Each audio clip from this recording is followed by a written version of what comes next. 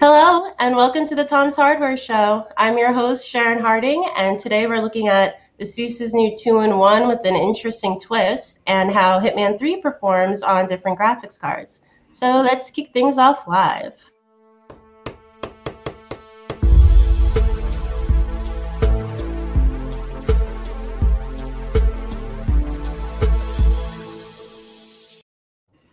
So as always, we're live and taking questions from the audience. So if you have anything you'd like to ask, just drop your question into the chat on Facebook or YouTube, and we'll try to answer it live on air.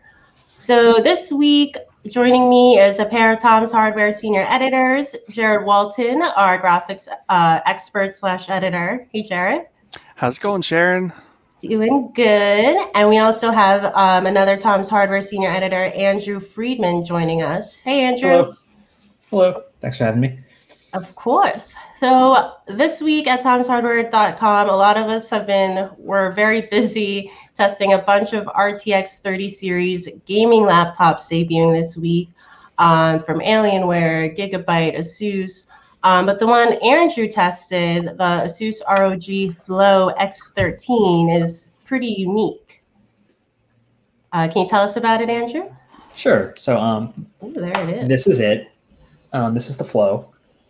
And it's getting a little fingerprinty, but that's okay. I can wipe that off later.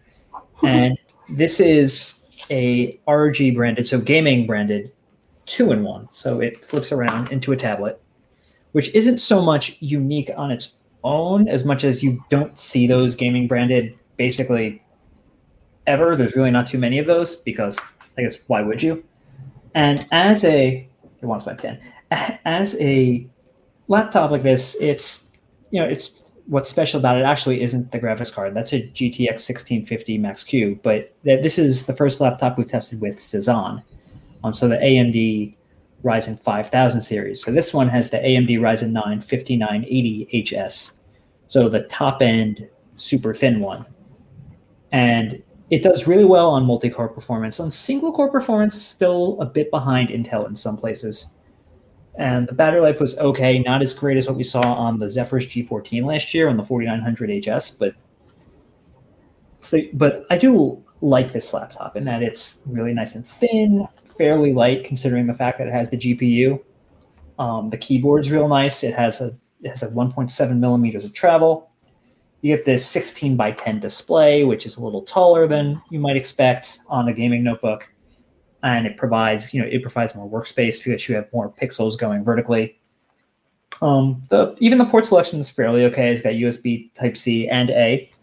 But what you might find weird on it is that there's this port here, which is for XG Mobile, and that is ASUS's proprietary graphics amp /dock/power connector.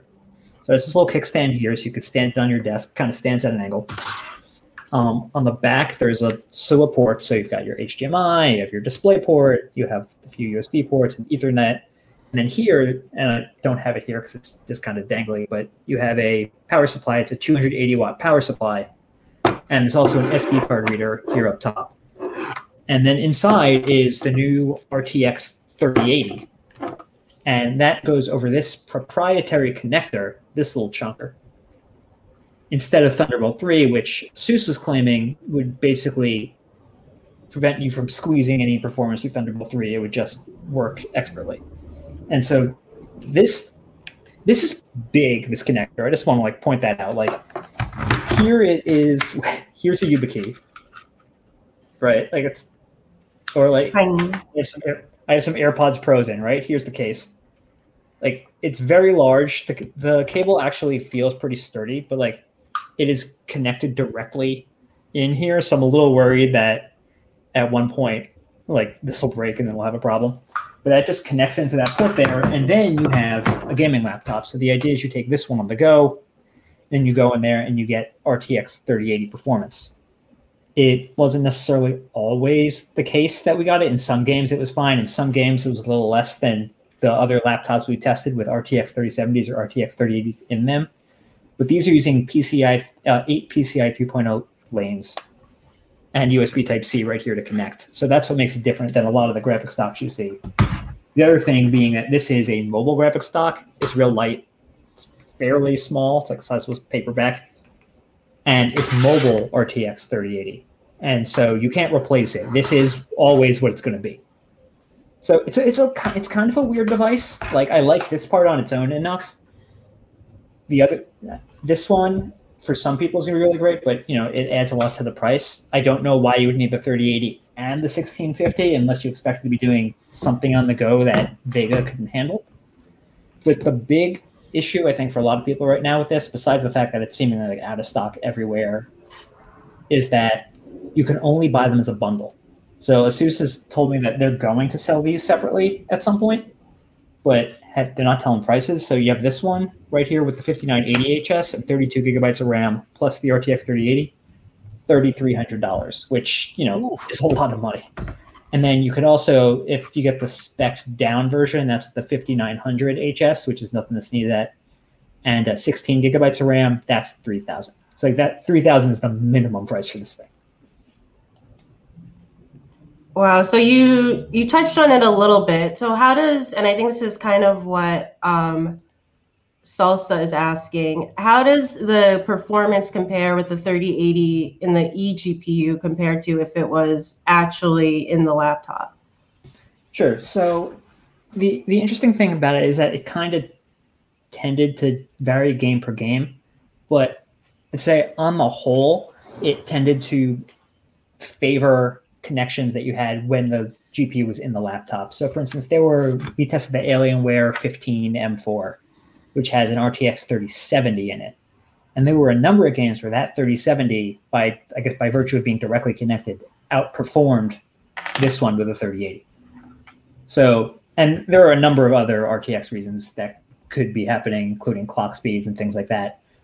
But it kind of suggested that this thing is not necessarily giving you full power over this connector, but it seems to come closer than Thunderbolt does.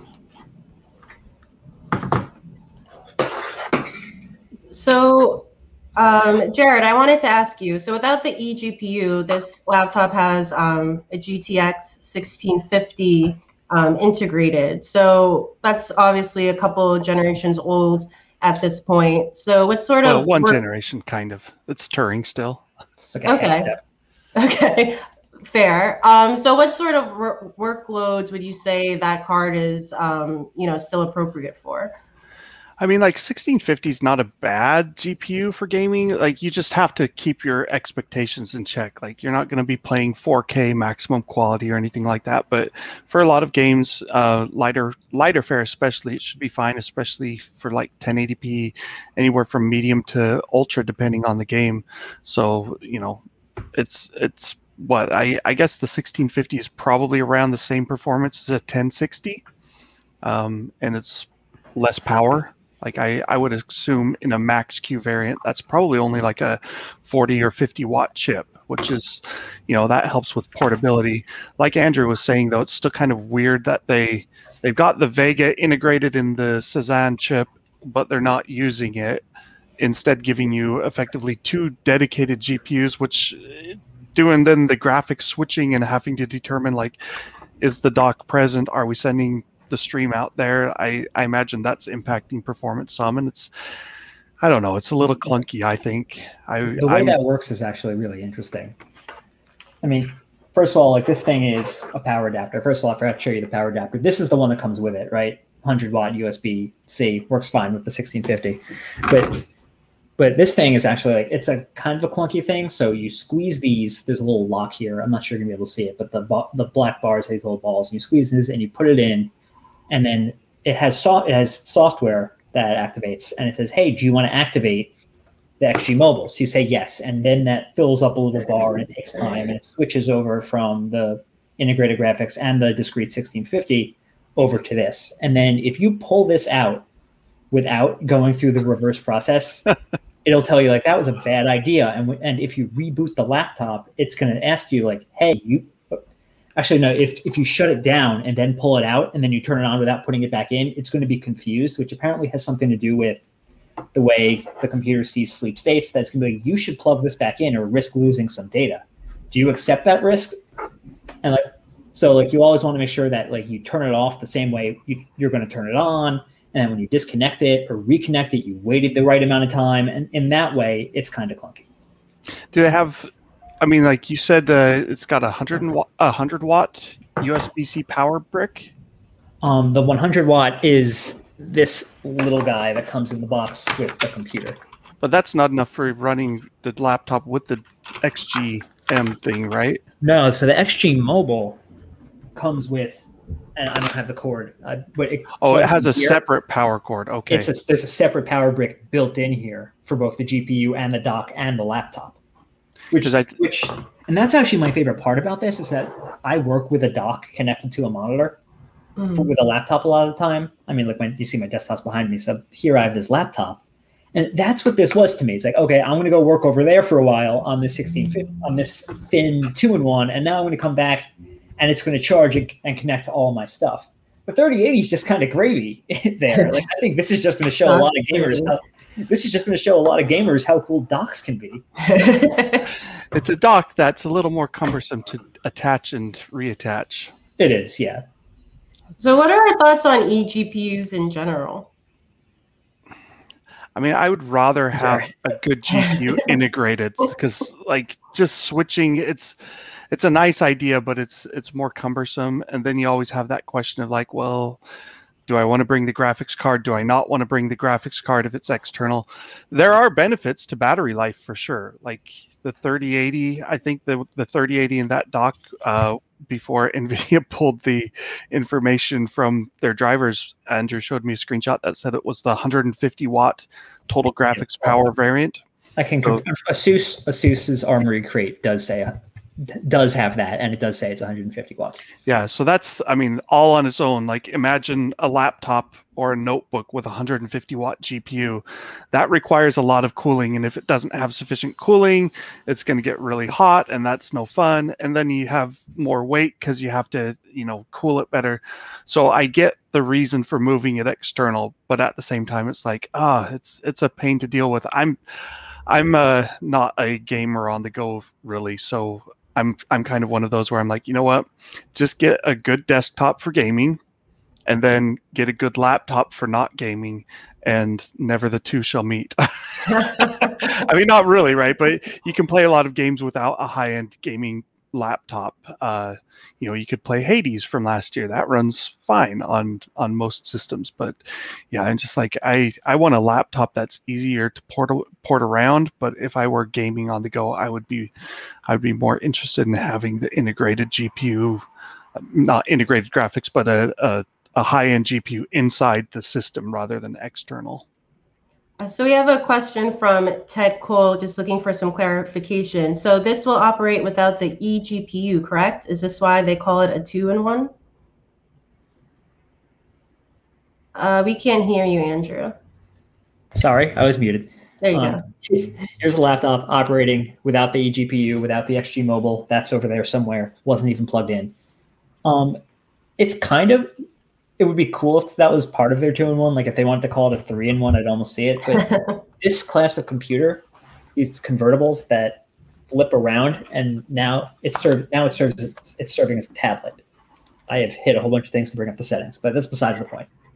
So it is serving as a tablet now, and because it does that, it is a both tablet and laptop. That is a class that's often called a convertible 2-in-1. And then there's the detachable 2-in-1s like the Microsoft Surface that have the keyboard come off, and those are also 2-in-1s. But so that is really why they call it 2-in-1, because it does this laptop/tablet combination. So is there an obvious reason? Because they could have made this laptop not have a discrete graphics card, and then you use the RTX card as the eGPU, and then that would have made the whole thing cheaper. So is there a reason why they felt the need to include a GTX 1650? I mean, they are pushing this. It's funny because they've been pushing this for gaming, but they've also been pushing it creative. So my best guess would be that the 1650 is something that it provides a little extra graphics oomph if either you're gaming on the go, but also if you're working on the go. Like if you're taking this and you're an artist and you're drawing somewhere, or then you're using Photoshop or something like that, you have that extra oomph that you won't get from the integrated graphics. I would say that's probably my best guess. Again, like I'm not in there, ASUS. It's funny because when Jared was talking about the eGPU, and he says, "Oh, we'll get a good laptop and get a good gaming laptop." I mean, I feel like the dream for the eGPU is that you do have something here like this that ultimately doesn't have any performance sacrifice, right? And then you could just buy one device. It could be your nice laptop, and then bring it home, and maybe not gaming on the go. You don't bring that on the go, but you bring this home, and then bam, it's a gaming machine. But in this case, they're kind of saying like, okay, this will be a computer with some graphics power on the go and more graphics power at home. And maybe they'll sell it without the dock at some point, and then you would probably be more inclined to say, hey, it's a nice high-end 2-in-1, so you don't want to have it be. I'm curious what they would charge without the dock. I mean, a 3080 mobile chip. ASUS did tell me it would be coming later this year on its own. They didn't say when later this year is, and they also declined to comment on what the cost is, which means I can't tell you like how much that the eGPU adds to the cost because I don't know. I'm guessing like well over 1,000. Well, we have a comment from Coral saying you can pre-order it in Germany for 1,500 euros without the eGPU, but that is with a lesser CPU than what you tested it with, right, Andrew? Because you had a... Yeah, that appears to be the 5800. Interesting, the 5800 HS isn't even available in the US. The 5900 seems to be the lowest one that they're currently selling in the United States.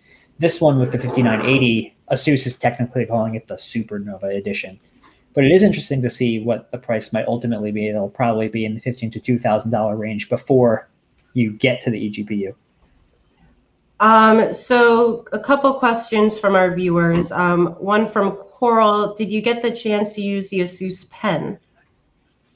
I noticed somebody had a question about that with a comment on the review that I didn't get to respond to yet. So I guess this will be the response. No, I didn't get to use this pen. We got these pretty early. So there wasn't, and the listing says it comes with a case and a pen. Ours came with neither. We just got the laptop and the GPU. So I can't speak to the pen as it will be for most people, unfortunately. But that's typically included in the box, the pen? At least, per ASUS's listing on their website, if you were to go to, it does say that it comes with a laptop sleeve and the stylus, which I think for $3,000 you should throw in. Yeah, for sure. And can you talk a little bit about the performance without the dock? Ted Cole is asking if it's at least decent. But you got a pretty beefy CPU to start. Yeah, the CPU is really good, especially for multi-core performance. So if you have a multi-core app, it's probably one of the best ones around for that. For single core, which is what a lot of gaming still is, it was usually around where Intel currently is, but it's a pretty beefy CPU for CPU performance, and that's going to be either with or without the GPU.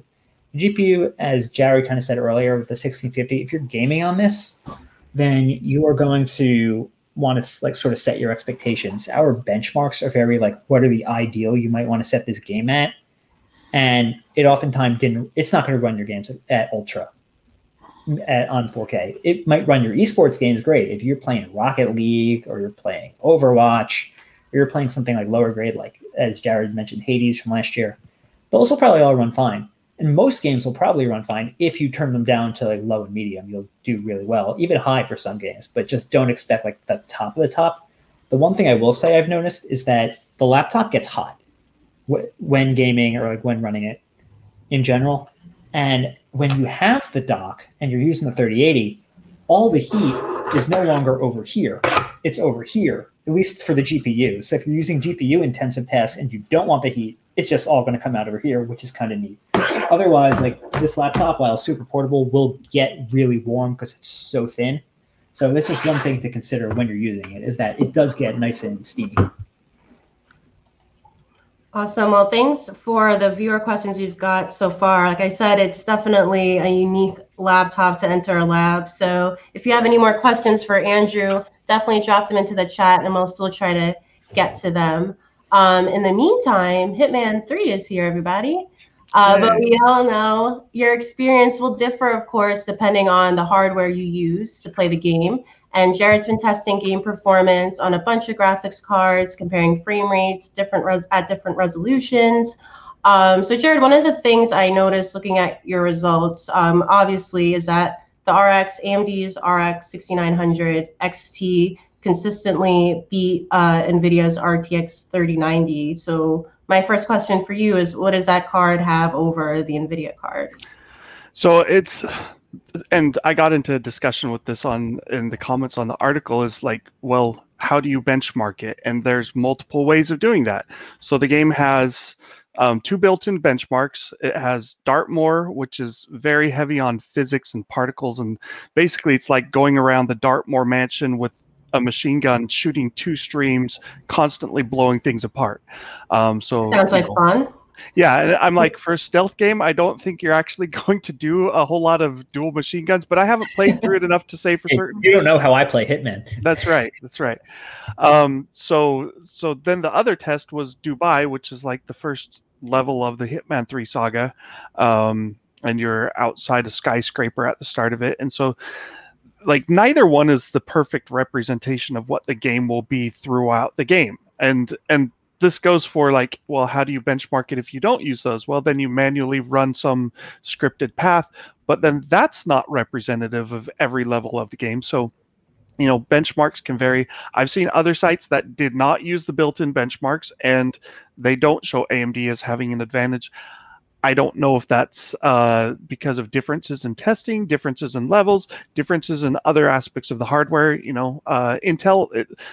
This is an Intel promoted game, which is kind of interesting.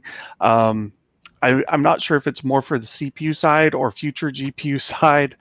They do kind of mention XE graphics in one of the IO Interactive videos talking with Intel. So, you know, take that for what it's worth.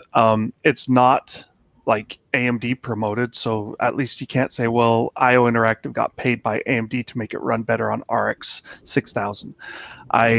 I kind of ran out of time, and I haven't gotten to the RX 5000 and other cards, but, you know, it runs fine as the thing. This is not a game where I really feel you need, you know, 120 frames per second, because there's a lot of just kind of walking around, blending in crowds, planning your assassinations and whatnot. So, you know, while it's nice to have a bit smoother experience, I don't think it's like Doom Eternal or whatever, where, oh yeah, 144 FPS on a 144 hertz display is better than 60 FPS. But I mean, it is what it is.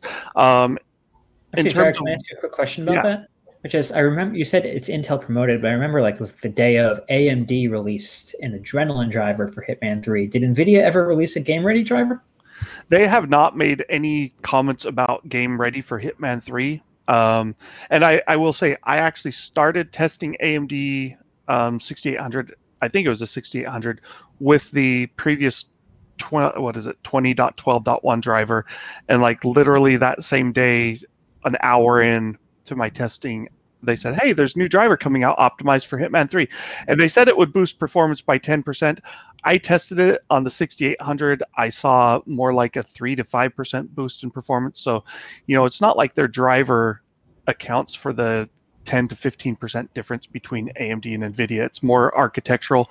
This is a DirectX 12 game, which traditionally AMD has done better in DirectX 12 than NVIDIA. It's just kind of differences in their architecture and their driver philosophy. Hitman 2 was DirectX 12 after launch. It wasn't at launch, but same with Hitman, the previous one. So they've had DX12 for a while. I don't know if NVIDIA is just like, it's not that important, or if they haven't felt the need to optimize, or if they can't do much to optimize, whatever it is.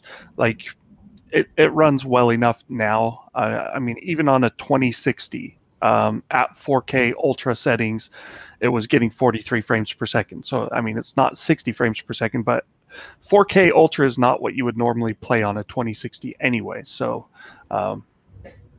I need to kind of get down into I haven't gotten to them, but I need to test like the GTX cards and the previous gen cards to see where exactly it lands there. But I would assume if you're looking at 1080p to 1440p, if you could play Hitman 2, you can probably play Hitman 3 just as well, is kind of how it's looking. And there has been some graphical upgrades. They're also talking about ray tracing coming in a future patch, which is, again, interesting because right now Intel doesn't have any support for ray tracing, but it's supposed to come in the Xe-HPG, which who knows when that's coming out. Like there was a tweet from Raja Koduri, the senior VP over like the graphics and compute and stuff for Intel. He used to be at AMD, if you don't know who Raja is, but he tweeted something basically to the effect of making a brand new GPU architecture is really hard. I'm paraphrasing, but I'm like, well, that doesn't imply that Xe-HPG is going to ship soon to me. So we'll have to wait and see. I'm like, well, Xe-HPG is supposed to support ray tracing.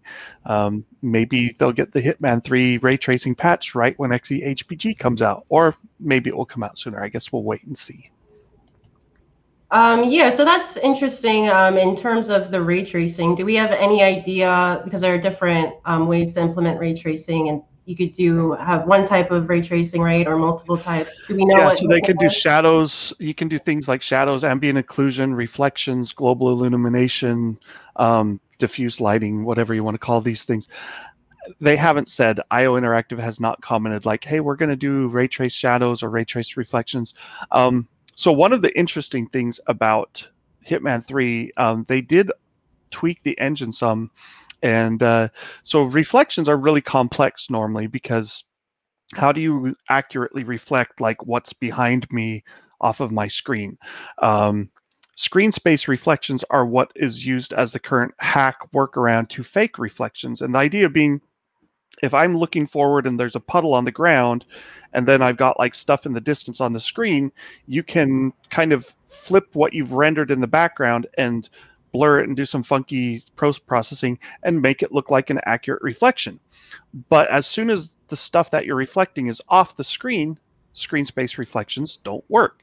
Well, Hitman 3 has, I'm guessing they have certain surfaces that are defined as being a special reflection case, and they actually do the reverse projection. So it's like, from what I can tell anyway, it looks like they're probably at a lower resolution, lower quality, rendering a second view of what the mirror would see.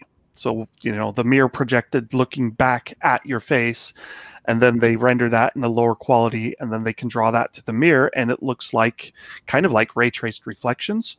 And it's a more computationally accurate way of doing reflections than screen space reflections. So they do have certain surfaces that do accurate reflections, including mirrors, and the outside of the Dubai tower that you start in does those accurate reflections. So I thought that was kind of interesting, because I'm like, well, if they add ray tracing and they do reflections, how much of a difference will that really make? Will people be like, oh man, these reflections look so much better?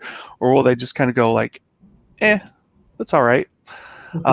And that's the problem with ray tracing in general. Yeah, right? I was going to say that's often. It's like, can you make it look so much better that people go, oh man, I have to have that? Like, I would say Control and Cyberpunk are the only games where you could actually really make a good argument that ray tracing changes the look enough that it's worth doing. But even then, if you didn't have ray tracing on, you would be able to play the game and be quite happy with the experience. And then if you saw it with ray tracing, you're like, oh, that looks better. Okay. But it's not game changing. I finally got to get heavily into Control last week, and I was playing it and I was like, wow, this game's sick. And then I turned on ray tracing and I'm like, oh, it's like a little bit sicker. But Andrew, what's your take? How do you feel when you hear games getting ray tracing? Does that appeal to you? Does that make you want it more? What's your take? I mean, I always like to try it, because I think it's really interesting to see how developers are implementing it. I haven't played a ton of Cyberpunk, but I did play Control. I love Control. Control is one of my favorite games of the last few years. And that one, I remember when I first saw it at an E3, and a shortcut at the time to change it instantly. And that was the first time I was like, whoa, like there's really some there. And that one still to me really stands out. Of course, I also took a huge performance hit when I decided to play it at home that way. So, but for me, that game was so much about atmosphere that I was willing to do it. For other games, it sort of depends. So I like to see the creative ways in which it's implemented when they decide to do it, but it's not like a must-have for me in every single game. So Jared, are you done with your Hitman 3 benchmarking, or will you be doing more? I got sidetracked. I've got other things I'm working on. I've got graphics cards that you can't buy that I am trying to get reviews posted of. So it's like I've got another 3080 card that I'm working on writing the review right now, and instead I'm on the show. Thanks, Jared. But yeah, it's really hard to write reviews for cards that kind of can't be bought. Like, it's not just a launch article. This is like, we're now 5 months almost since the 3080 launch, and like, you still can't find them in stock anywhere at close to MSRP. And I think there was an article that we had or someone else wrote up that said over 50,000 Ampere GPUs have been sold on eBay via like scalpers or secondhand market.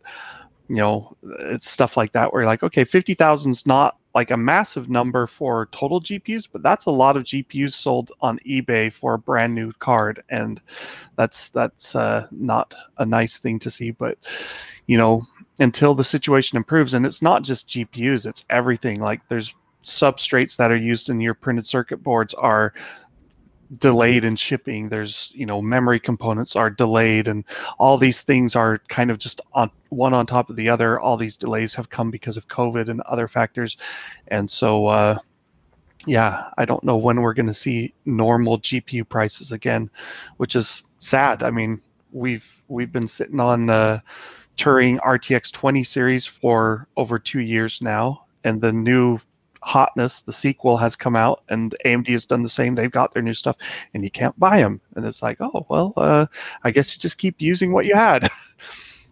Jared, I think you should get to go on vacation until these new cards are in stock. I agree, that's a good idea. Like, it's funny because one of the manufacturers kind of like, hey, when are you going to get that review posted? And I'm like, kind of rolling my eyes internally. I'm like, I want to respond and say, well, I'll write a review when the cards are actually available for purchase, because right now the reviews are all like, look, if you can find one of these unicorns out in the wild, you should buy it if you've got the money.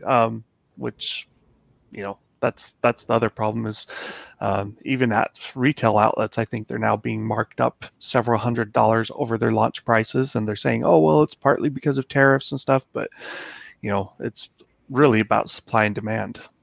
What do you think is going to happen with the laptop GPUs now that they're here? So obviously the RTXs are here. I just pulled up a few of them that we reviewed. Several of them are like launching this week, so maybe they're still not there. They're launching next week. The Alienware M15R4, to Dell's credit, is on its website and for sale. But I'm really curious to see if, people can't get these RTXs for their desktops. Are they going to go for the laptops? Well, and let's be frank. Laptops are more lucrative, like, bottom line. And let's also, we could have talked about this earlier, but this is important. An RTX 3080 in a laptop is not an RTX 3080 in a desktop. In fact, it's really a 3070. It's the GP104 chip. It's got 2 more streaming multiprocessors, so it's got 48 instead of 46. But clocks are probably a bit lower, so it's not going to be really faster than a 3070 desktop. And then on the memory side, they're 8 gigabyte cards, right? The ones that you've had, or are they 16? They're 8, or at least the one I tested. Yeah, they depend. I don't remember off the top of my head the 3080 I had. I'll have to open that up and check it. But yeah, they also, there's several different SKUs of them. There's a lot of SKUs. So you've basically got a 3070 in a laptop, which is nominally a $500 graphics card if you want to go buy what NVIDIA launched them at, but realistically it's going for $700 or more. Actually, it's sold out, and you find them for $1,000 on eBay. But the MSRPs on Asus and Gigabyte and stuff cards seem to be trending closer to that, like $600, $700 range. You stick that same chip in a laptop, you can probably sell it for $1,000 or a $1,200 markup, which is why, this Flow was a $3,300 laptop. It's like, man, that is super expensive. That is a really, really nice desktop system for $3,300. Oh, it's also got 2 GPUs, and I'm sure they're paying some R&D for the connector. Yeah. So I don't know. I mean, the 3080 mobile isn't going to take away chips that were going to be a 3080 desktop, right? But and I've talked about this in articles, NVIDIA and AMD have to decide months in advance what kind of GPUs do we want. And so, you've got these silicon wafers, and you decide, is it going to be a GA102? Is it going to be a GA104? Is it going to be a GA106? Or on AMD side, is it going to be Navi 21? Is it going to be a Ryzen CPU? Like, what are you going to use this wafer for? And they decided that probably 6 months ago.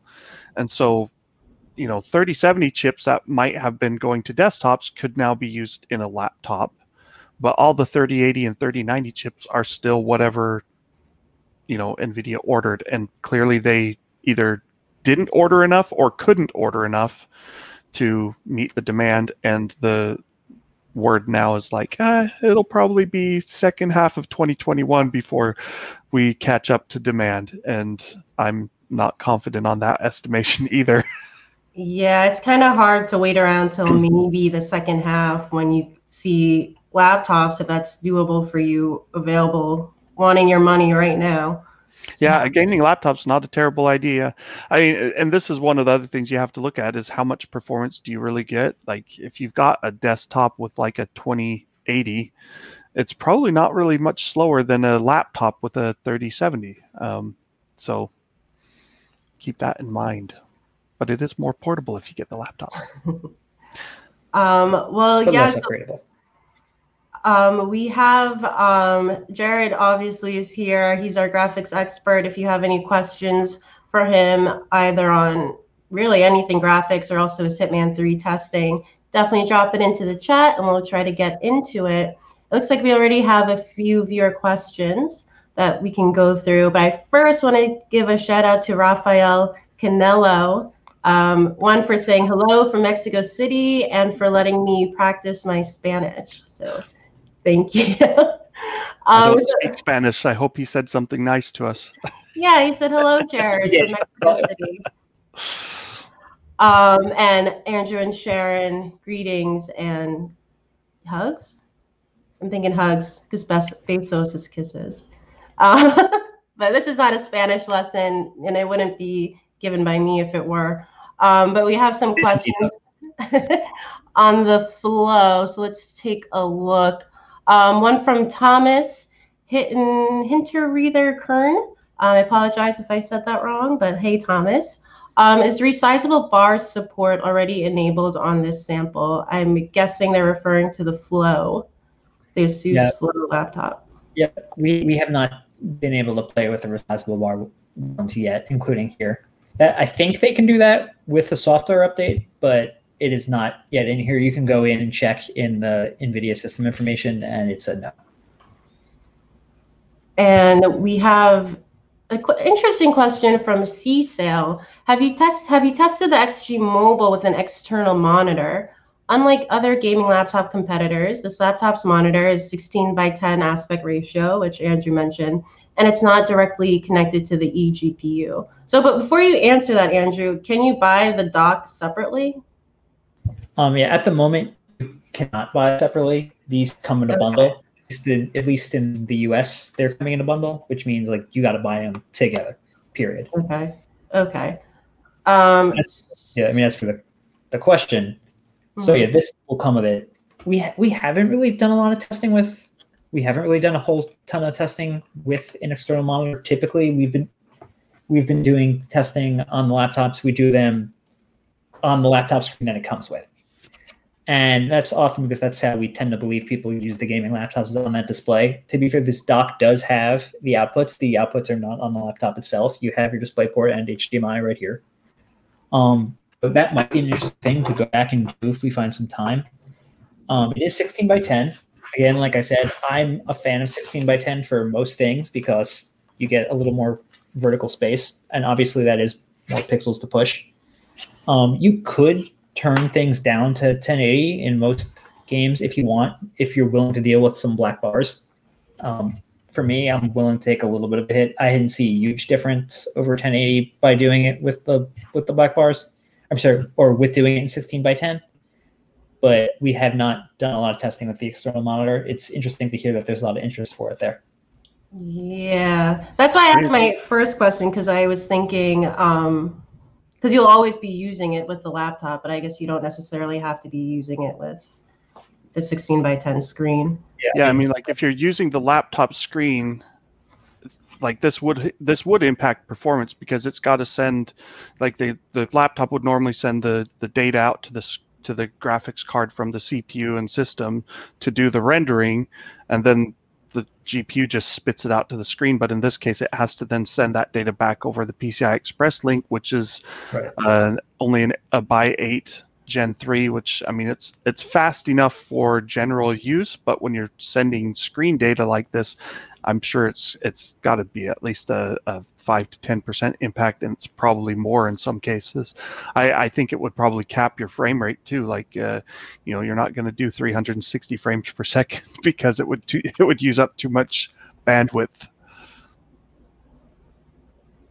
So we have another question from C-Sale on the RAM. Is the LPDDR4X RAM quad channel or dual channel? Pop quiz, Andrew. You know that off the top of your head? It's got to be dual channel. Yeah, I would say I believe it to be dual channel. We really haven't seen quad channel in gaming laptops at all. If you're interested, I can put on, and actually it's also soldered to the motherboard, like entirely. But if you're interested, real quick, I can stick on. There we go. So that's what it looks like inside if you want to have the RAM, and those small black bars under the cooler are the RAM. It's totally soldered, and I believe it's just running in dual channel entirely, but you couldn't take it out anyway. Just what's there is there.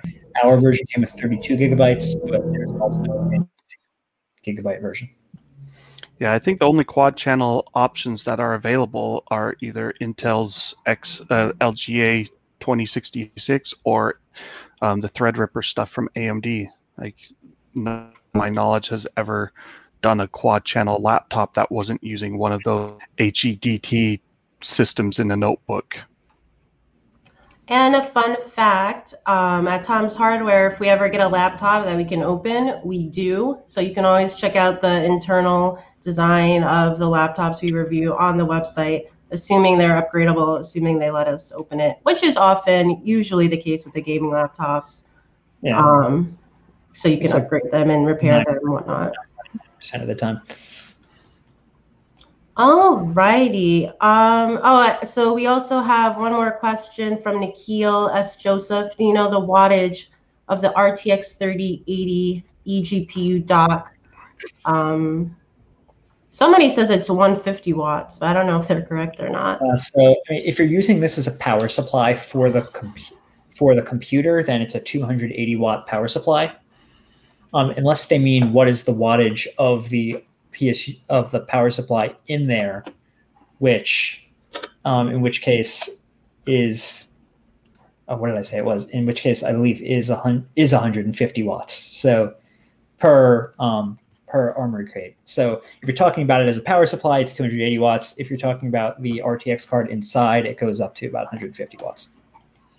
It's really interesting. We're getting a lot of, ever since we started covering the Flow, we've been getting a lot of interesting questions on it, which is kind of like surprising to me. I just didn't really see the immediate audience for it, but there seems to be a lot of at least interest in it. I don't know if it's going to sell, but people are curious.